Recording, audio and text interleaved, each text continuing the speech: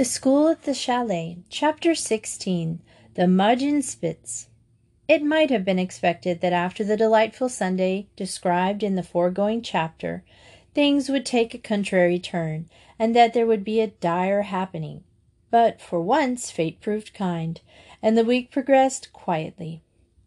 Such small events as Suzanne pouring ink on herself and Grizel and Joey having what nearly amounted to a stand-up fight over Simone, not counting at all. The morning of the head's birthday dawned in a kind of pandemonium, however. Margia Stevens had, the night before, hit on the original idea of serenading Miss Bethany under her window. The idea appealed greatly to them all, and after a good deal of argument and squabbling, they had decided on the song, "Who is Sylvia?" "Of course the name is wrong," said Margia, "but she'll know who's it meant for." 6 o'clock the next morning saw the long dormitory in the throes of getting up. From behind the yellow curtain which divided off the cubicles came subdued giggles and whispered remarks. "Joey, is it fine? What's it like over the mountains?"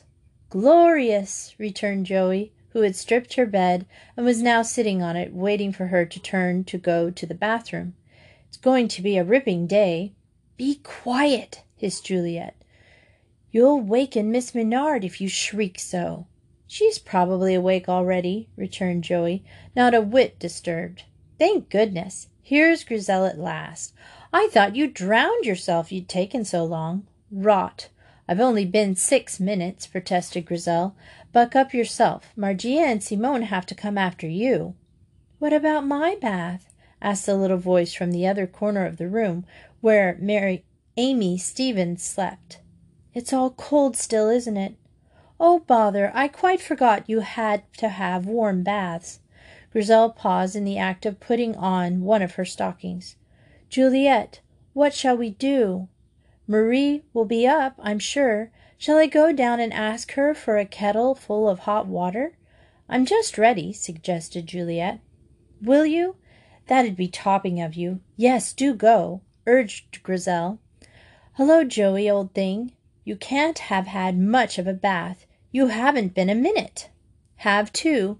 Tootle on, Margia.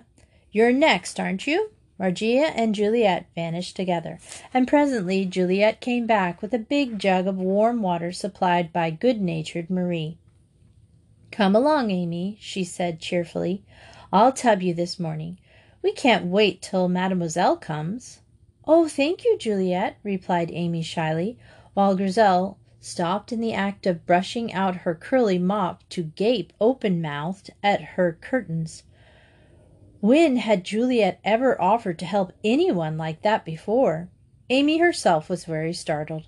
She had never liked Juliet, but was too shy to refuse the older girl's help, so submitted in silence to being bathed with much vigor and goodwill, if with some clumsiness. Juliet's whole-hearted rubbing with a towel brought an involuntary "ow" from her. But when the senior, conscience-stricken, asked, "Did I hurt you?" she replied hastily, Oh, no, Juliet, it's very kind of you to bathe me. Thank you so much." "Call me if you want anything tied or buttoned," said Juliet as she returned to her own cubicle. "Margia will have to dress herself, and I'm practically ready, so I can help you easily." Grizel restrained an exclamation of surprise in time. She stripped her bed in an awestruck silence, which lasted until they were all ready to leave the room. Then Joey roused her. "Aren't you feeling well?" she demanded bluntly. "Yes, quite well. Why?" queried Grizel somewhat incautiously. "You're so silent. You've scarcely spoken at all," grinned Joe. "I thought something must be the matter."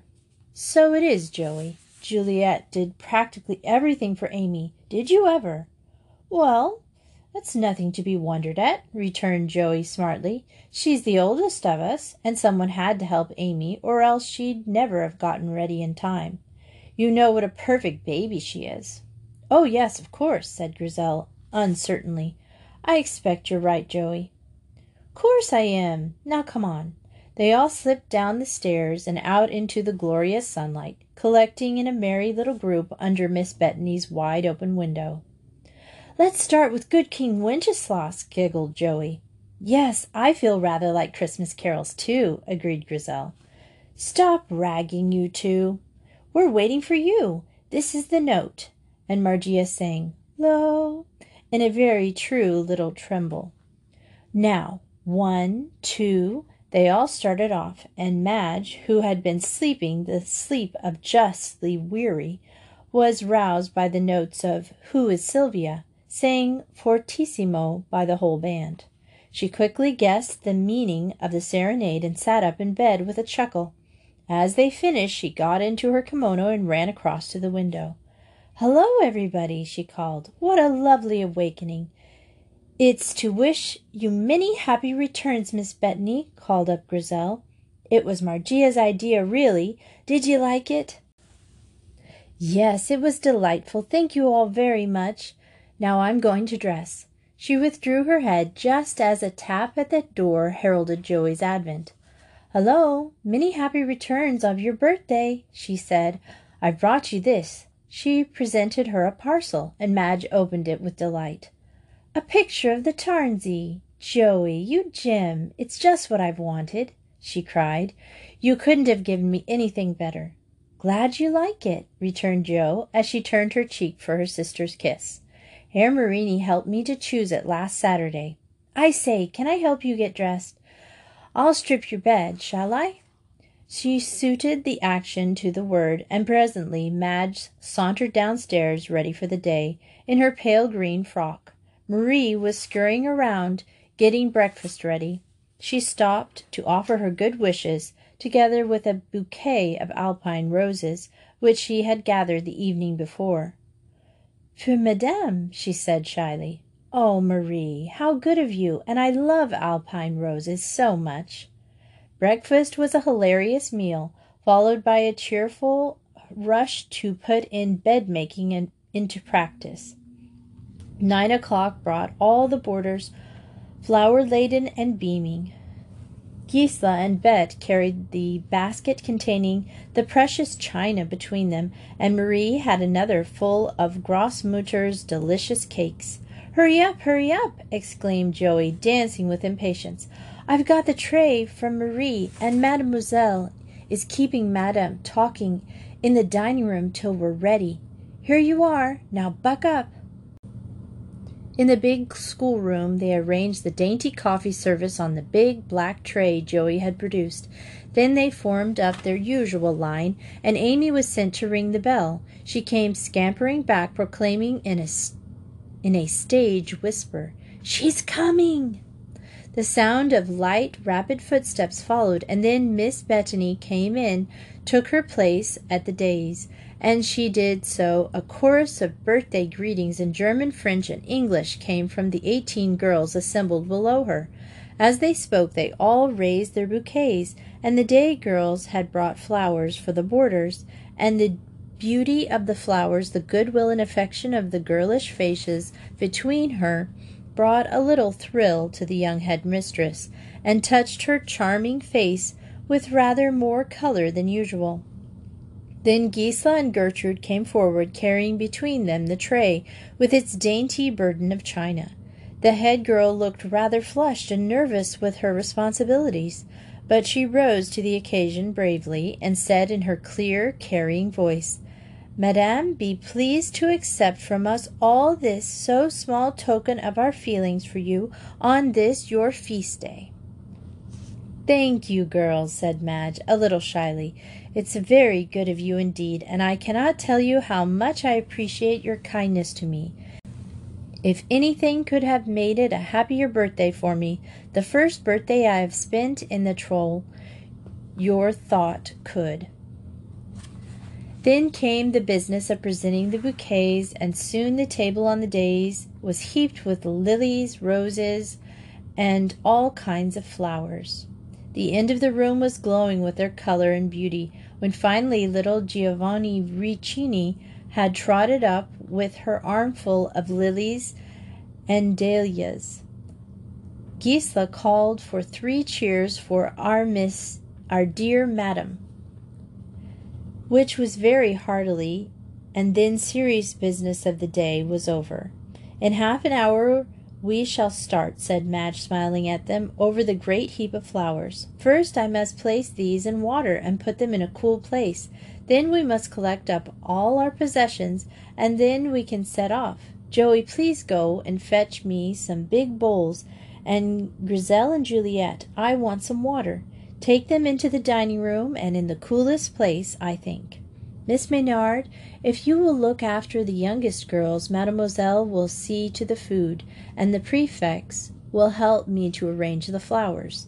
They all flew off to their bidding, and by 10 o'clock a long string of girls was to be seen setting off up the path which led to the Luterbach valley, through which they would have to walk in order to reach the mountain path that led up the Modenschenspitz.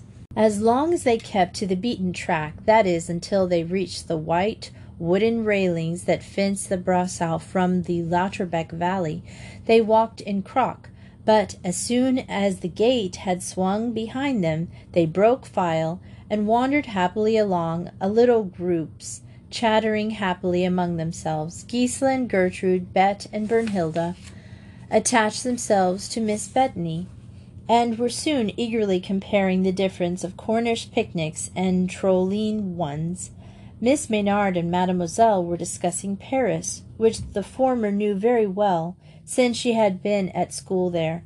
The little ones, needless to state, chased butterflies and gathered flowers, while Joey, Griselle, and Simone, for once in complete accord, strolled along amiably, talking about their climb. Presently they came within sight of the Teerjonk.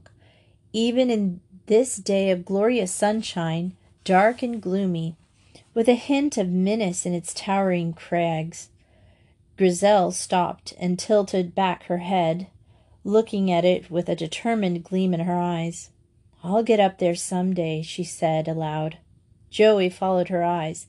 "The Teerjonk? Oh, Griselle, I wish you wouldn't."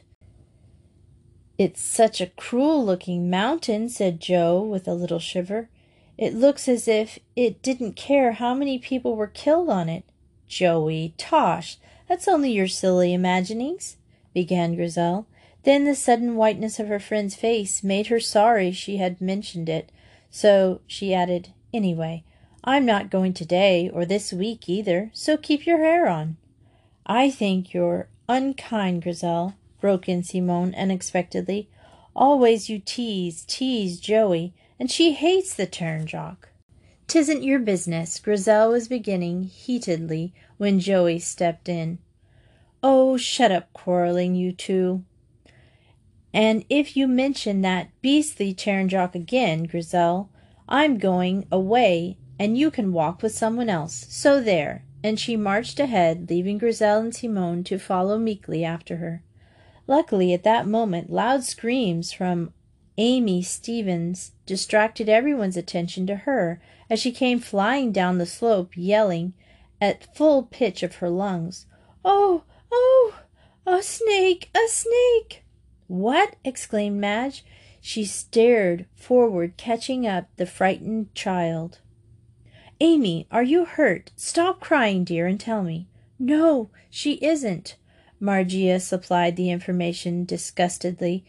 "She saw a little greeny snake curled up asleep by this stone, and so she started howling. It never came near her." "Thank heavens!" Madge set the child on her feet again with a sigh of relief.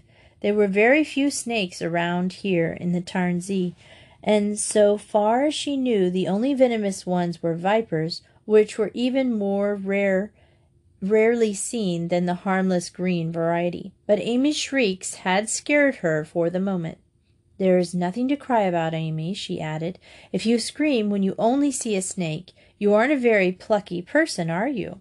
Now dry your tears and stop crying. And girls, don't go into the long grass, please."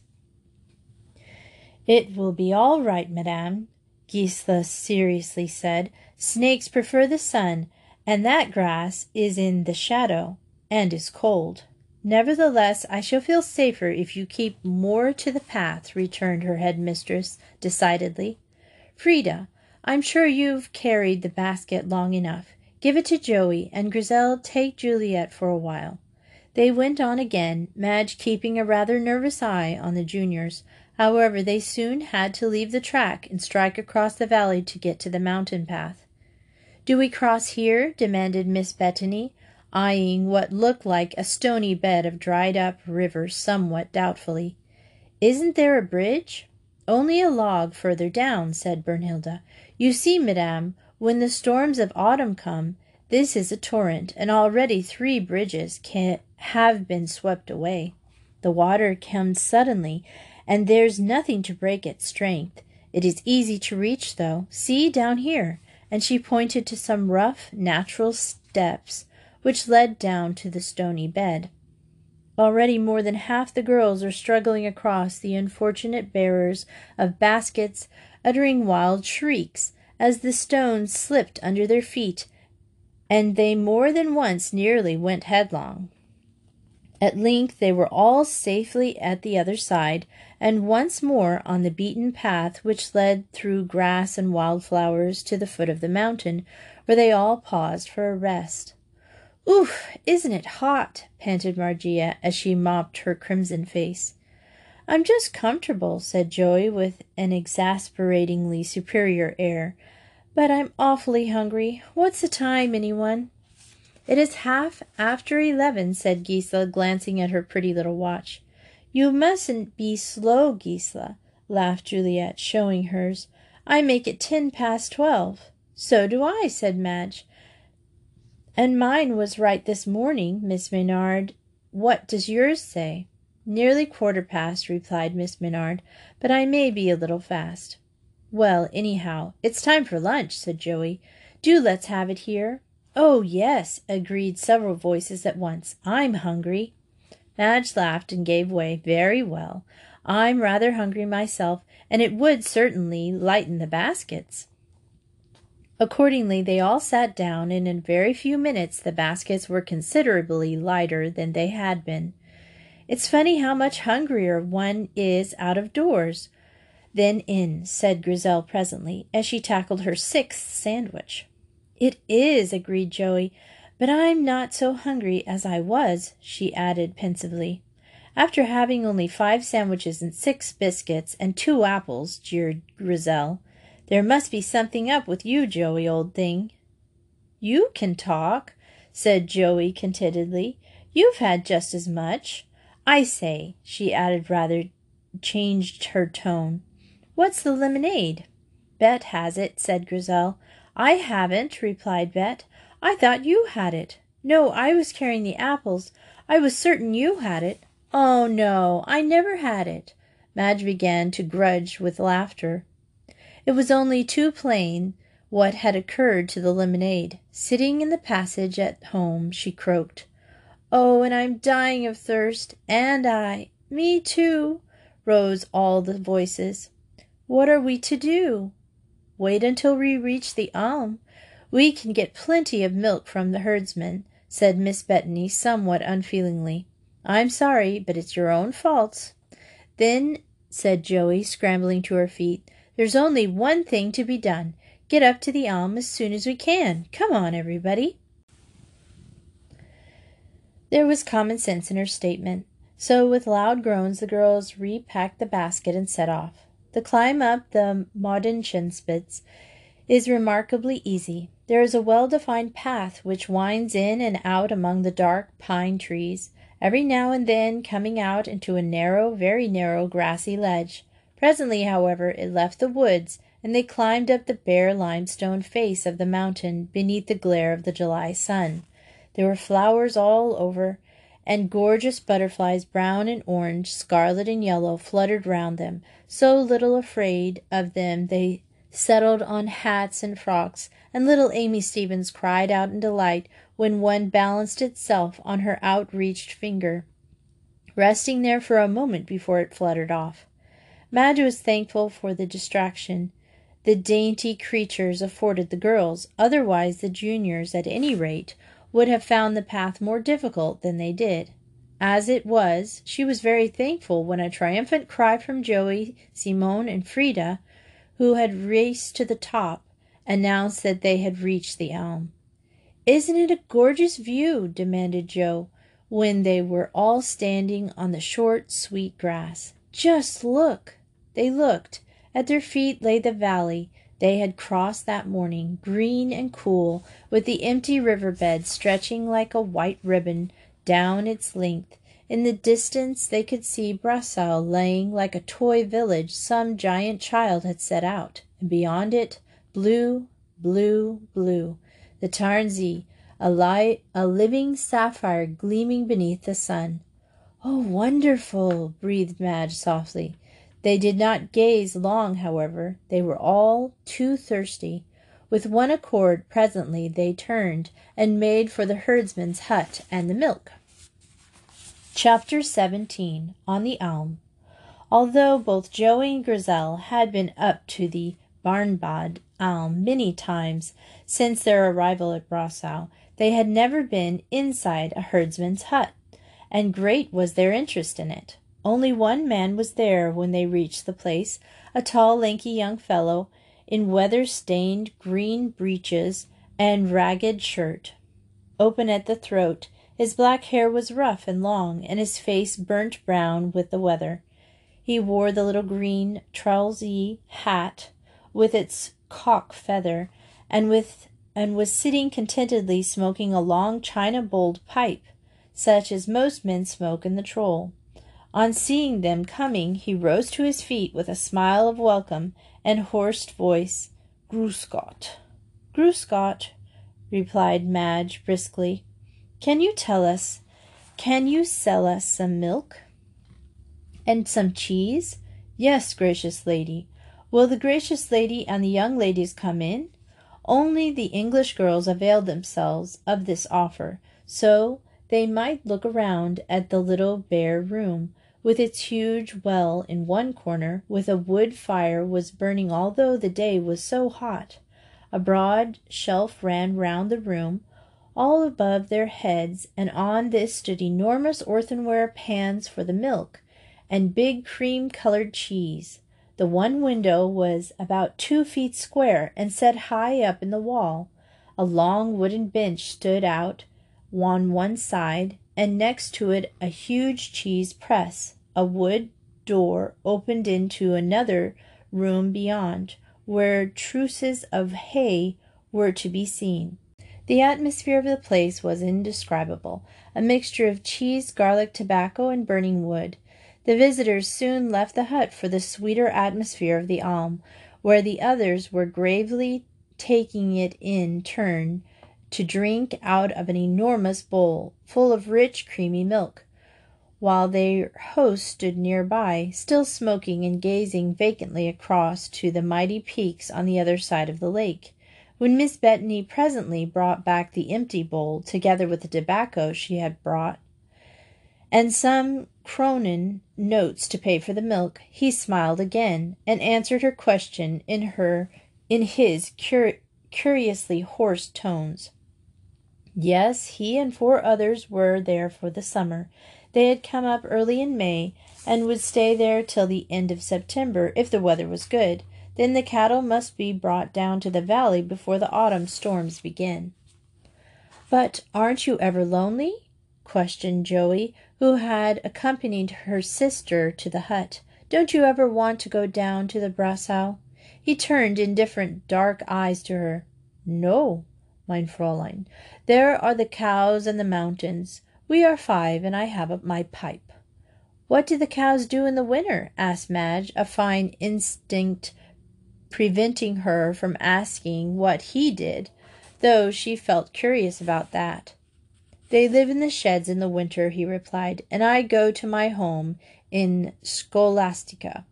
They do not need us in the winter, so we all go to our homes and pray to the good God, and bless the saints for an early spring. Last winter it did not come, and some of us went hungry for a time." "How dreadful!" said Joey with whole-hearted sympathy. "I hope it's a good autumn." "It will be as der lieben Gott wills," he replied, with the curious fatalism of his race. Madge made arrangements for the milk and cheese for the tea, and then went back to her flock.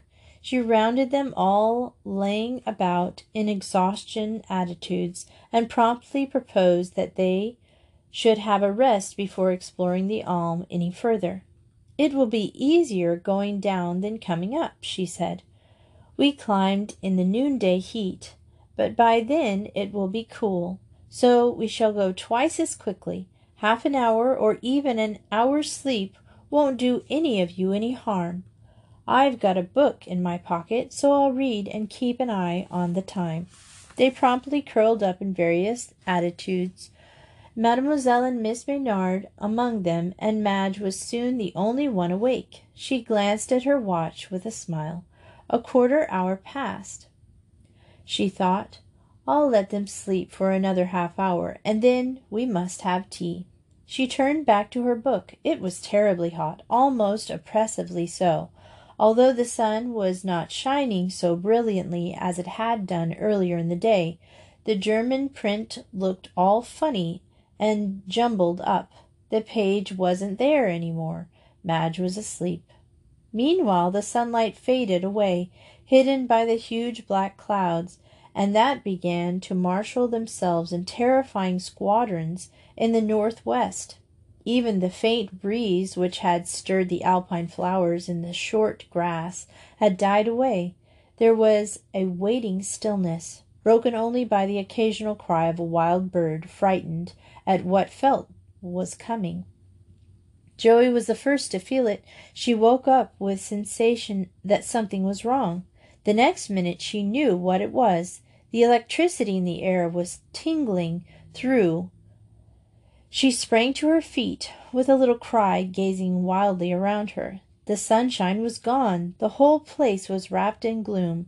At that other side of the valley the mountains reared ghastly white heads against the blackness of the sky, and every now and then the lightning flashed across the awful ickiness, seeming to rip it open for a moment. There was no thunder yet, which made it all the more terrifying. Dashing to her sister's side, she shook her vigorously. "Madge, Madge, wake up! Wake up, Madge! I'm frightened!" In a moment Madge sat up and regarded the awesome scene with horror in her eyes. The next instant she was on her feet. "Thunder! What a fool I was not to think of it! We must get down at once. Girls, wake up!" They woke up at her urgent cries, and Simone and Amy promptly burst into tears. The Trollines were too accustomed to the terrible thunderstorm which came up with such terrifying suddenness to be scared, although the elder girls looked serious. They knew what thunder from northwest meant. Meanwhile the three elders were taking rapid counsel, while Juliet and Gisela tried to console the two weepers. Joey was watching her sister's face anxiously, and Grizel was too excited to feel afraid. Then, even as Miss Bettany turned to bid the girls hurry to the mountain path, there was a vivid glare that seemed to rend the very clouds asunder, followed by a terrific crash, which scared what few wits Simone had left completely from her. She clung to Mademoiselle, screaming hysterically, and Madge realized that if they were to get her down the path at all, they would have to carry her. A sudden shout coming out of the gloom which had descended so rapidly made her turn, and there was the herdsman running towards them, beckoning to them as he did so. In a flash she realized that he meant them to come to the hut. The next moment the darkness descended completely, and overhead the lightning flickered, and the thunder crashed almost incessantly. There was no question of going down yet. Even if Simone had kept her head, it would have been impossible. The path was easy enough in daylight, but there was great tree roots sprawling across it in intervals, as well as occasional boulders, which had worked loose and rolled into it. Any attempt to descend it now was more than likely to end in sprained ankles, if nothing worse. She made a swift decision. Even as the panting herdsman reached them, she spoke. "Come, we must go to the hut. It is the only thing to do, and we can stay there till it is over. Gisela, Bet, and Brunhilde had already collected the baskets together, and now they all turned to follow the man who had picked up Simone, with as much ceremony as if she were a bundle of hay, and was now leading them across the little plateau to the hut. It was really quite a short distance, but to Madge it seemed never-ending, that strange walk, half run, in almost pitchy blackness, lighted only by the frightful glare of the lightning, while all around them the thunder roared frighteningly. Little Amy Stevens was between her and Miss Maynard, while the elder girls looked after the other juniors, and Mademoiselle hurried gaspingly after them, with an arm round Margia Stevens. Once they were all safely inside, the herdsman shut the door and sat Simone down on the bench. She had stopped screaming now, but little heart-rending moans came from her lips every now and then. Leaving Amy to Miss Maynard's care, Madge went over to her. "Simone," she said sternly, "you must stop crying at once. At once, do you hear?" I have such fear," sobbed Simone in her own language. "So have the others," replied her headmistress, "but you are the only one who is behaving like a baby. Come, you must stop at once, or I shall slap you." She nearly burst out laughing when she finished, for, as she glanced up, she had happened to catch sight of Joey's face, with eyes and mouth round O's of wonder. However, her dramatic speech had its effect on Simone, who gradually began to recover her self-control, and presently was able to sit up and drink the milk Gisela brought her. Meanwhile, the herdsman had drawn the young headmistress aside. "The gracious lady must stay here tonight," he said. "There is hay, and we can give bread and milk and cheese.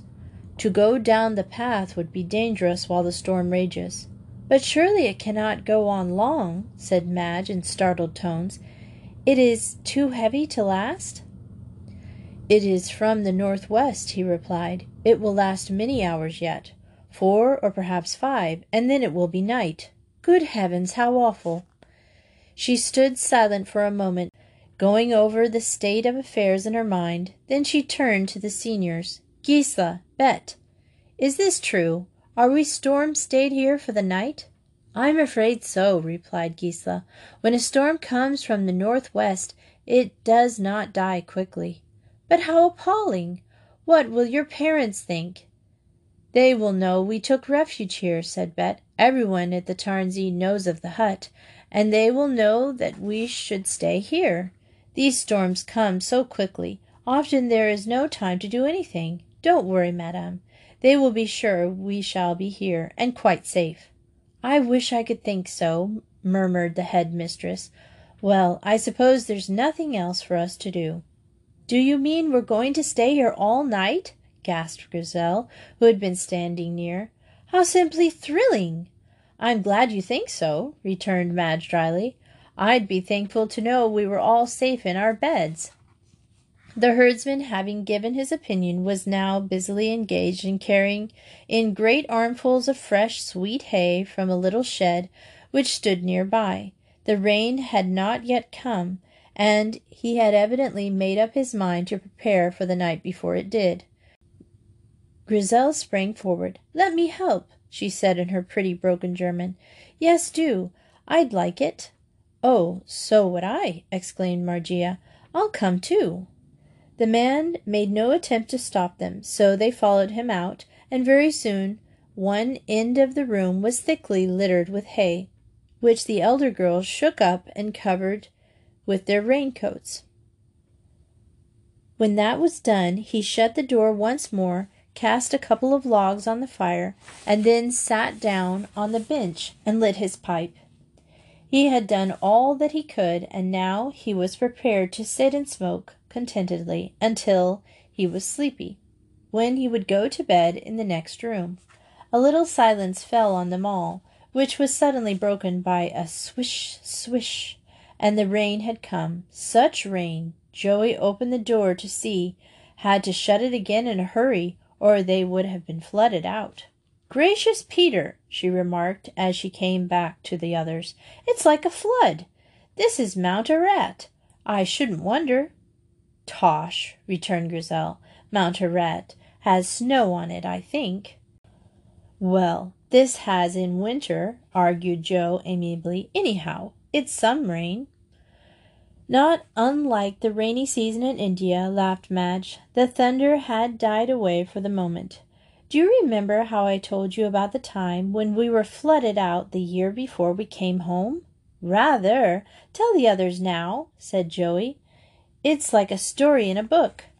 "It will take too long," replied her sister. "Ask me about it sometime when there isn't a thunderstorm going on. Just listen to it," as a fresh rumble forced her shriek the last words. "It often does that," said Gisela. "It travels round and round the lake till it dies away. It will come back again and again before it's over tonight." "Where are we going to sleep?" asked Amy with interest. "And, oh, Miss Bethany, what is that funny thing on the wall?" She pointed as she spoke to a zither, which was hung up by a loop of soiled ribbon. The herdsman, seeing her point to it, got up from his seat, and taking it down, produced a little twist of wire attached to a silver ring, which he fitted on his thumb, and then ran it across the string, producing a shower of silvery sounds. "A zither!" cried Miss Maynard. "I never noticed it." "I played the zither. Do you?" queried the man, holding it to her. "Yes, but you play first," she said, smiling at him. He bowed somewhat clumsily, and then played them a simple little air, whose notes rippled through the hut like bird notes.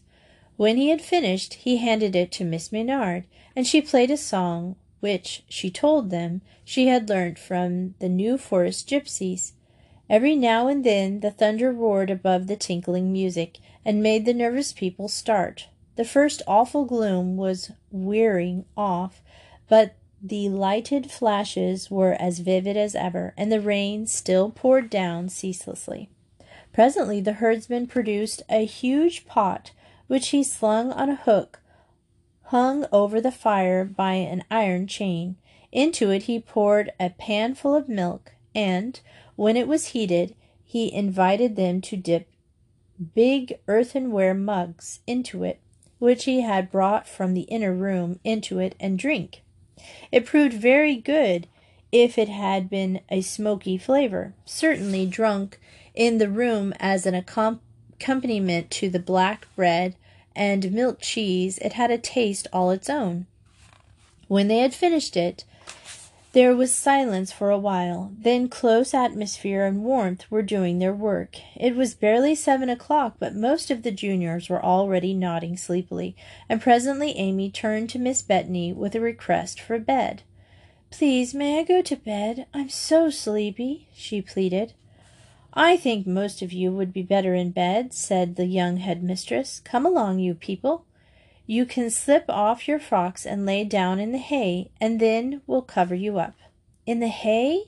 Amy wasn't sure whether to laugh or to cry. Luckily, Maria Marini settled it for her. "It is topping," she said cheerily. "Just like camping out," said Grizel approvingly. "Oh, this is something like an adventure."